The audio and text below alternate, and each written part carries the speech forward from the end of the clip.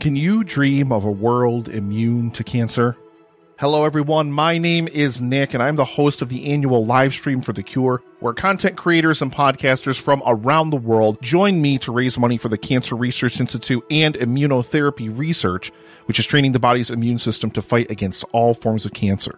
Over the past 7 years, thanks to the power of indie podcasters and the indie podcasting community and listeners just like you listening to this right now, we have raised over $90,000.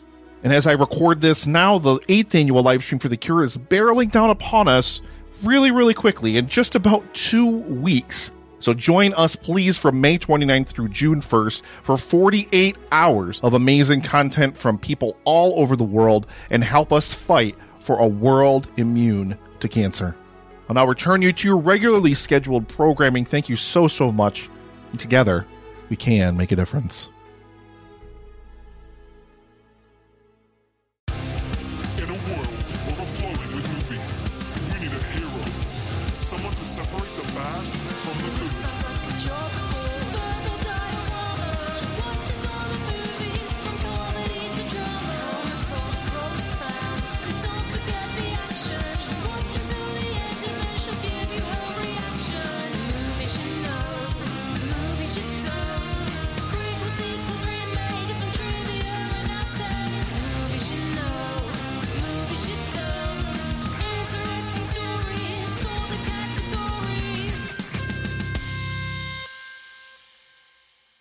Hi everyone, I'm Em and welcome to Verbal Diorama. This is episode 34, My Neighbor Totoro, and this is episode 8 of my animation season that I'm doing at the moment, following on from Arthur Christmas, Akira, Kubo and the Two Strings, The Incredibles, the Lego Movie, Spider-Man Into the Spider-Verse, and the sister episodes to this one, Howl's Moving Castle and Spirited Away. This episode and its sister episodes for Spirited Away and Howl's Moving Castle, they're all in celebration of the first anniversary of the first episode of Verbal Diorama. And that came out on the 16th of February 2019. So if you're listening to this on the day of release, which is the 16th of February 2020, then it's Verbal Diorama's birthday. So yay, happy birthday to me, or to the podcast. Because I'm releasing 3 episodes at the same time, I'm saying basically the same blurb on all of these episodes, by the way. This episode will be to the point, ish. It will be shorter than other episodes that have preceded it, because quite a few of the ones that have come recently have been incredibly long, considering it's just me talking to a microphone. And also they're not going to really contain the usual beginning and end blurbs. And that's really because I want to keep these as brief as possible.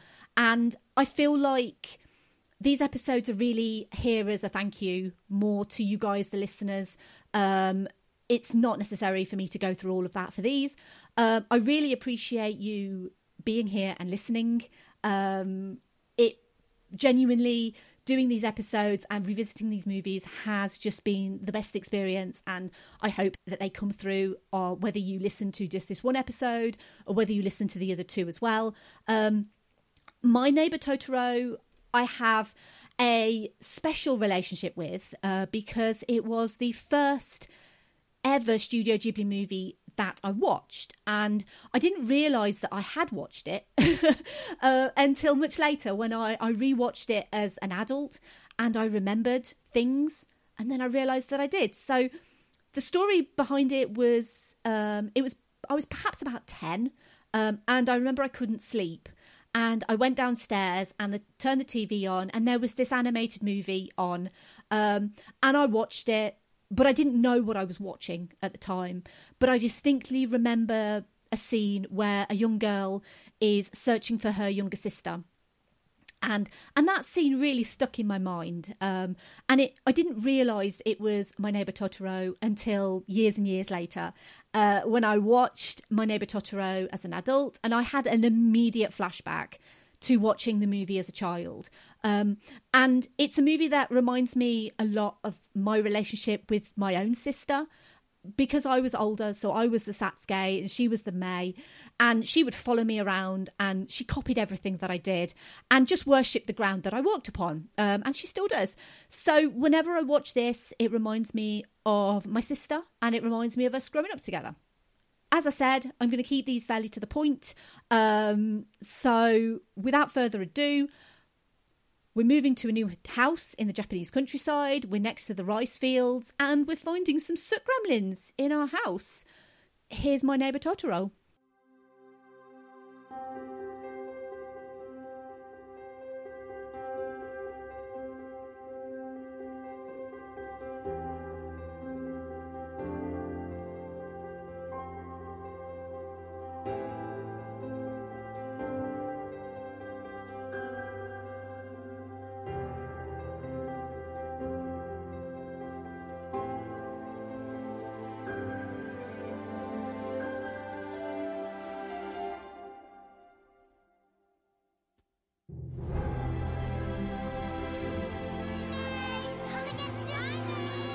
Hurry up, May. It's gonna rain. Okay. Are you off to meet your dad at the bus stop? Yes, he forgot his umbrella.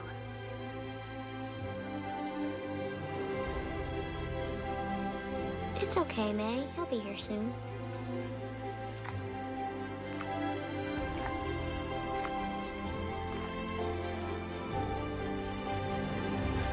Totoro?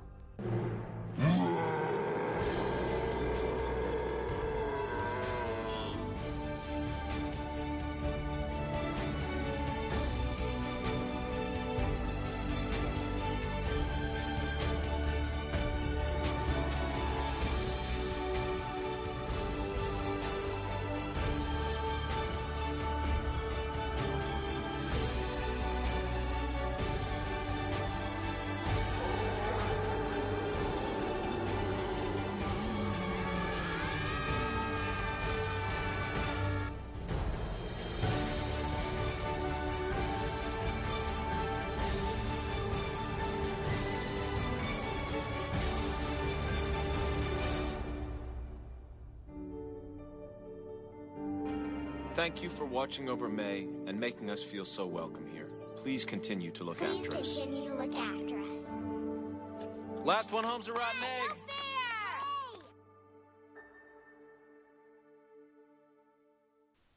Synopsis for My Neighbor Totoro. Satsuki and her younger sister Mei move into an old ramshackle country house with their father and wait for their mother to recover from an illness in a local hospital. As the sisters explore their new home, they encounter and befriend playful spirits in their house and the nearby forest, most notably the massive cuddly creature known as Totoro. So the cast, as I'm doing for all of these episodes, I'm going to be talking about the original Japanese cast and also the cast for the Disney dub version, and I'm going to talk about subs and dubs in a little bit. So cast-wise, as Satsuki Kusakabe, we have Noriko Hidaka in the Japanese version and Dakota Fanning in the English dub. As Mei Kusakabe, Chika Sakamoto in Japan and Elle Fanning in the Disney dub. As the father, Tatsuo Kusakabe, Shigesato Itoi in Japan and Tim Daly in the English dub. As the mother, Yasuko Kusakabe, we have Sumi Shimamoto in Japan and Leah Salonga in the English dub. As Totoro himself, Hitoshi Takagi for the Japanese version and Frank Welker in the English dub. And as Kanta, the young boy that befriends the Kusakabe sisters, Toshiyuki Amagasa and Paul Butcher. And as Granny or Nanny, whichever version you're watching, Tani Kitabayasha and Pat Carroll. And like all of the movies that I'm talking about for these episodes covering the Ghibli movies, it was written and directed by Hayao Miyazaki. And I'm just going to go a little bit on him specifically. Bear in mind that if you listen to all of these episodes, you'll notice that all of these little bits about Miyazaki are the same. That's because I copied and pasted it all. So, Hayao Miyazaki, he's often referred to as the Japanese Disney. And I kind of feel like that's a little bit incorrect in a way, because I feel like you can't compare the two men specifically, Walt Disney and by extension Disney Animation. They have made some fantastic movies over the time, but they do not compare to the movies that Miyazaki makes, because they're fluff basically compared to these. Miyazaki likes to put very reoccurring themes in his movies, and Miyazaki and Ghibli generally, they like to tackle and talk about very serious local issues specific to Japan, and also issues worldwide as well. Hayao Miyazaki himself was born in 1941. His interest in animation was sparked by the 1958 movie Panda and the Magic Serpent, and he graduated in 1963 with degrees in political science and economics before starting work at Toei Animation as an animator. And he also started writing manga. He worked for Apro, where he started working on Lupin III Part 1 and Nippon Animation before moving to Telecom Animation Film in 1979. His directorial debut was The Castle of Cagliostro, a Lupin III film. He then worked on the film adaptation of the manga series Nausicaa of the Valley of the Wind, where he enlisted musician Joe Hisaishi to compose the score. In 1985, Miyazaki, along with Isao Takahata, Yasuyoshi Tokuma and Toshio Suzuki, co-founded Studio Ghibli, which was named after the Libyan Arabic name for hot desert wind. The first Studio Ghibli feature film was released in 1986, and that was Castle in the Sky, or Laputa Castle in the Sky. And I've talked before about animation being all-encompassing, that you can do anything with animation. You can literally do any genre in animation. So it irks me. It really irks me when people call animation a genre, because it's not. It's also not just for children. And that is something that I'm very passionate about, that animation should never just be reserved for children. And while Ghibli's work is often very different in genre, Miyazaki's movies do tend to follow similar themes, and his movies do lean more towards children, but especially My Neighbor Totoro. This is very much a movie that is aimed at children, but it's also a movie that adults can enjoy as well, because of just the feeling of nostalgia it can bring back for anyone who was ever a child, basically. And that's one reason why I think this movie is so great. As I mentioned, I listed the original Japanese voice actors as well as the Disney dub actors. And there's a really simple reason for this. And it's something that I touched on with Anita and Kira over on the Akira episode. Because as far as I'm concerned, as long as you watch these movies and enjoy them, it doesn't matter to me if you prefer watching them with subtitles or whether you prefer watching them as an English dub. The great thing about these movies is the Disney dubs specifically that Disney have done are actually really great. I think they put a lot of love into the dubbing. They're not quite perfect. It's never quite the same as a subtitled version. But in my eyes, I'm not going to be precious about it. And if you enjoy watching it in subtitles as it's originally intended, then that is great. And similarly, if you would prefer to watch it with dubbing, I don't care. I genuinely don't. Just go out and enjoy these movies, because they really are something spectacular. And they really deserve to be watched and enjoyed. And when you do have great dubs that are available, if that's what you prefer, then by all means go for it. And don't let anyone tell you you shouldn't watch the dubbed version if that's your preference. I say do what you want, enjoy what you want. I've watched all of these movies that I'm covering. So Spirited Away, My Neighbor Totoro and Howl's Moving Castle. I've watched the English Disney dubs and I've watched them with subtitles. For Howl's Moving Castle specifically, I lean towards the English dub, but that's because I think it's so fantastic. I think for My Neighbor Totoro, I'd probably lean more towards the subtitled version, to be honest. But again, it really doesn't matter. Just do what you want. Just please watch these movies and enjoy them. And that is the official Verbal Diorama line on Subs v Dubs. And that will be the official line till the end of time. So let's talk about how they made My Neighbor Totoro. the Japanese name is Tonari no Totoro. And really, it's like, where do I begin with Totoro? Because he is literally the mascot of Studio Ghibli. He's a cultural icon, recognised the world over as one of the most popular characters in Japanese animation. I'm saying he, so I'm kind of gendering Totoro, which I probably shouldn't. I'm calling him he. Really, he's non-gender specific, but for the purposes of this podcast and going forward, I'll refer to him as he, but I don't quite think I should. But anyway, so Totoro himself has made appearances in other Ghibli movies. He's been in Pompoko, he's been in Kiki's Delivery Service, and he's also been in Whisper of the Heart. He also had a little cameo in Toy Story 3, and that came about because John Lasseter is a good friend of Hayao Miyazaki.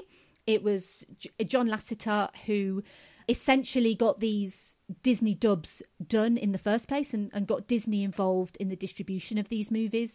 And the Toy Story 3 cameo only really came about because John Lasseter wanted to honour Hayao Miyazaki because he's one of the complete legends of Japanese animation, if not the legend of Japanese animation. And Studio Ghibli was formed to literally blow a new wind through the animation industry. And specifically, Miyazaki wanted to focus on things other than action because anime is generally seen as full of fights and action. He really wanted to slow down these stories and make more personal stories. And a lot of his stories are based on his own experiences of him as a child or him growing up. He wanted to focus on the ordinary and the mundane because nothing is ever really ordinary or mundane. And there's no Ghibli movie that succeeds at the ordinary and the mundane more than Totoro. And I mean that in the best possible way because each character is given room to really develop so we can really understand them.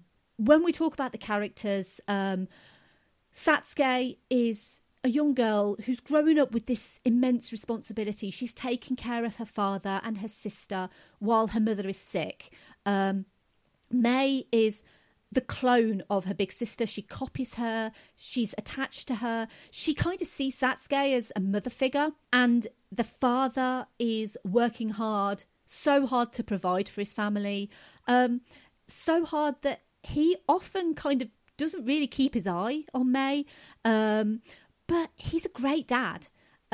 You see him being with them, interacting with them, playing with them. And you can see how much guilt he has about putting so much pressure on Satsuki. And they're all worried for their mother. She's sick with an unknown ailment in hospital. And there's a real worry in this movie that she might die. And how will they cope as a family if she does? The simple story is that Mei finds a forest spirit by accident, who's big, warm, furry, and revels in the small delights. Totoro himself is a child. He's kind of the imaginary friend that everyone makes up as a kid. Little things that I love about Totoro is when they're at the bus stop waiting for their father and they take their father an umbrella because it's raining and they don't want him to get wet. And it's such a sweet, beautiful thing for these little girls to do. Bearing in mind, this is set in the 50s. I don't think you would ever find girls of their age going to a bus stop and waiting for their father nowadays. But Totoro is there at the bus stop and Satsuki gives him the umbrella because it's raining and he only has a leaf on his head. And the droplets falling from the tree make a sound on the umbrella. And because that happens more when he moves, he makes as many fall as possible by jumping. And you can tell how much he loves it because Totoro himself doesn't talk. He growls and he makes noise, but it's mainly kind of through his face. That the animation through his face tells us everything that we need to know, and that he just loves this sensation of the water making a sound. And I have to talk a little bit about the cat bus because it's a cat bus. And when May goes missing, trying to deliver corn to her sick mother, Totoro is there to help find her. And it is overall quite a simple story about this family. And being so simple a story, it actually was quite a struggle to get the film made originally, because distributors didn't see a story about two little girls finding a furry forest spirit as being a good investment. Not to mention the fact it had this rural 1950s Japanese setting. When it was released, it was eventually packaged with Grave of the Fireflies, and that was because Grave of the Fireflies was seen as the more marketable property. And while Totoro makes me cry a lot, it's happy tears, because it's got this beautiful melancholy about it, and it's also just a complete joy for me to watch. And it's a total antidote, really, to Grave of the Fireflies, which remains one of the most harrowing and upsetting and devastating movies that I've ever seen in my life. And this kind of goes back to the point that I keep making, that animation is not a genre, because Grave of the Fireflies is a war movie. And it's something that I think I would really struggle to watch again. Watching it was such a devastating experience. And it's quite interesting that they package the two together, because they are complete opposites in every respect. But Grave of the Fireflies, I would definitely recommend you watch Grave of the Fireflies, but take some tissues, because it's heartbreaking. It really genuinely is. And even though they packaged these two together for release, Totoro was still considered a flop. It wasn't until a year later that they aired it on Japanese TV, and the ratings just went through the roof. And that is essentially when the legend was born. One thing I love the most about Totoro, more than any other of Miyazaki's works, is its innocence and purity, and that it not only depicts but respects the world of a small child. The characters of Satsuki and Mei, I mean, they are children, obviously, but they act like children. They seem completely real. And the English dub actually has this additional level of relatability when you realise that they're voiced by Dakota and Elle Fanning, who are sisters themselves. It's also a quietly autobiographical movie for Miyazaki. He grew up in rural Japan, and his mother was actually gravely ill for a period of his childhood. So there's more of Miyazaki in there than you might think. The beauty of this movie specifically is in its quiet innocence and simplicity, because it's not a traditional story. There's no 3-act structure, there's no villains, there's no heroes, there's no climactic scenes, and there's actually no real conflict at all.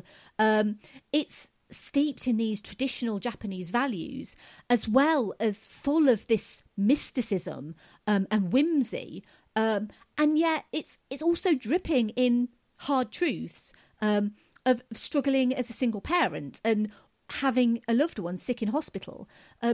It makes you feel sort of quietly melancholy, as well as bringing a massive smile to your face. It's kind of completely normal and completely abnormal at the same time. And the thing that really gets me about this movie is when we're talking about the forest and the spirits within the forest, that time stands still for them, because they are thousands of years old. But when we're talking about children like Mei and Satsuki, time flies for children. Because children aren't children for very long. You know, they become teenagers who become adults. And Totoro kind of languishes in this precious innocence of a happy childhood, because, as we all know, childhood is finite. It inspires us to feel that sense of nostalgia as adults watching this movie, in the way we played with our siblings or friends or cousins as children, when we made up these stories, or we pretended things about big furry creatures who are helping us, you know. Totoro himself exists as a metaphor to explain nature through the eyes of a child. it's Totoro who makes the wind blow with his breath. And sometimes it's also the cat bus kind of driving by, but adults will never see it. It's only children that will see it. It's Totoro that makes the big raindrops fall from the trees. And it's Totoro that helps the plants grow. Totoro shows Mei and Satsuki the wonder of the forest and the natural world, which is something that we should all be teaching children. Even if it is just with the magic of Totoro, that this is what Totoro is doing for us. He's helping us.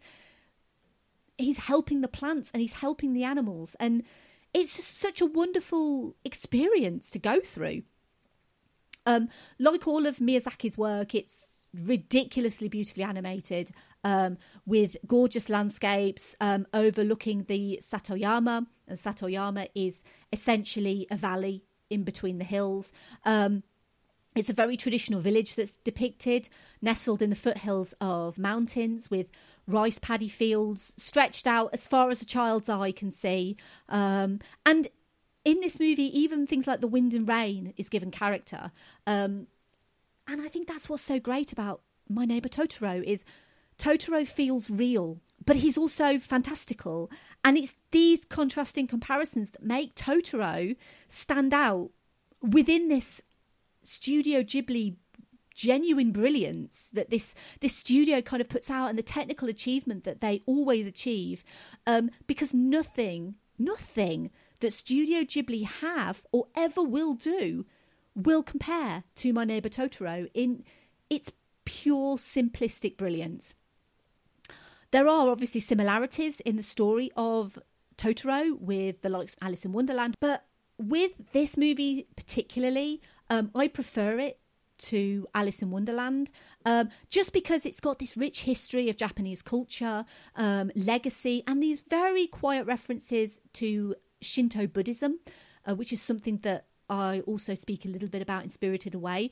And Shinto is essentially teaching that spirits exist in all things and that you pay respects to them. And those little things just make it feel so more rich than the Disney adaptation of the Lewis Carroll Alice in Wonderland book. For me, interestingly, this movie also came out the same year as Akira did. Just a complete variation. If you ever wanted just a complete variation in style, tone, violence, story, I mean, literally the opposite in every respect. But as much as I love Akira for everything that it does so fantastically, I think that My Neighbor Totoro just takes you back to being a child. And that's the most wonderful feeling, I think, that you could have watching a movie. The music as well, by Miyazaki's friend and longtime collaborator Joe Hisaishi.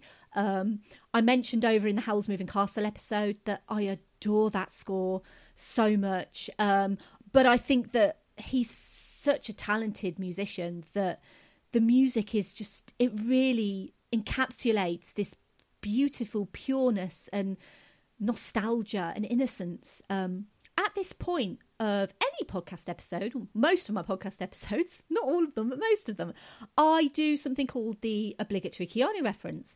And with the best will in the world, trying to link Keanu Reeves to anything that Studio Ghibli have ever done is pretty much impossible.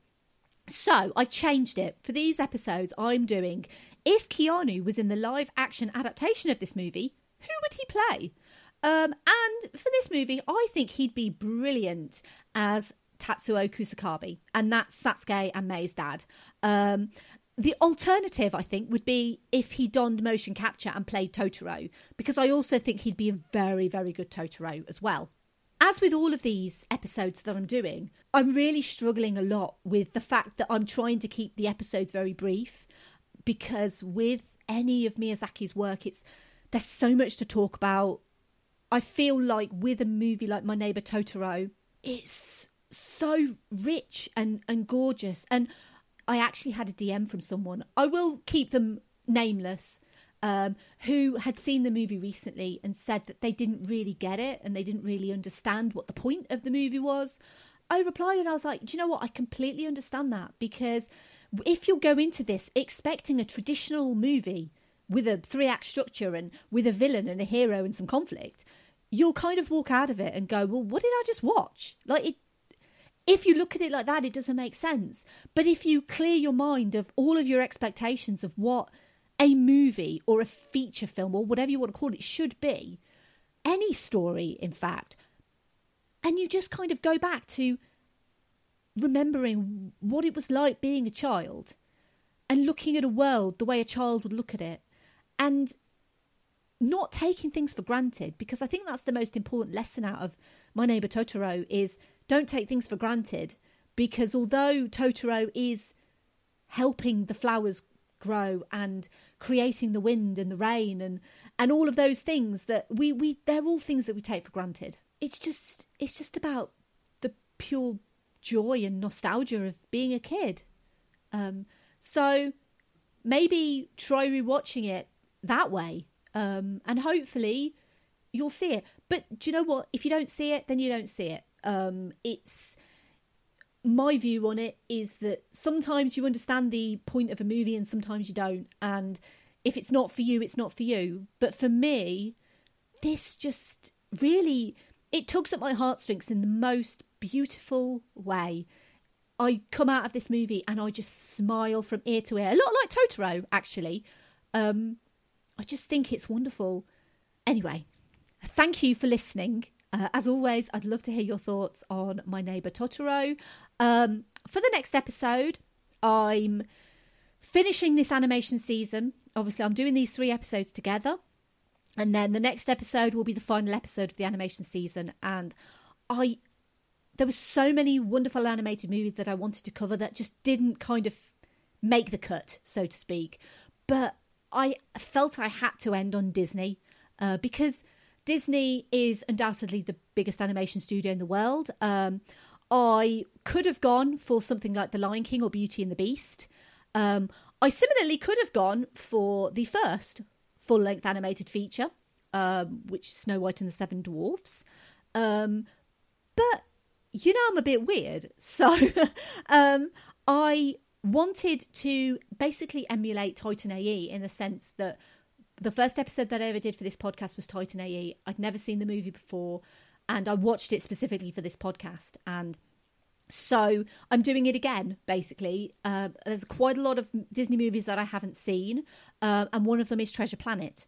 And so for the first episode of the second year of Verbal Diorama and the final episode of the animation season, I'm going to be looking at Treasure Planet. And like I said, I'm not going to end with all of the usual blurb that I do, but I just really wanted to say to you, the listener who's listening to this, whether this is the first episode you've ever listened to, or the 10th, or the 20th, or even the 34th, let's say, just a massive thank you to you for coming on this journey with me. And thank you also to my Patreon supporters, to Simon, Sade, Hardiel, Claudia, Simon, Laurel and Derek. You are all fantastic. And I look forward to seeing, or well, actually, no, not seeing, to talking to you for the next episode for Treasure Planet. No end blurb, just heartfelt thanks. And happy birthday, Verbal Diorama. Bye. Movie should know.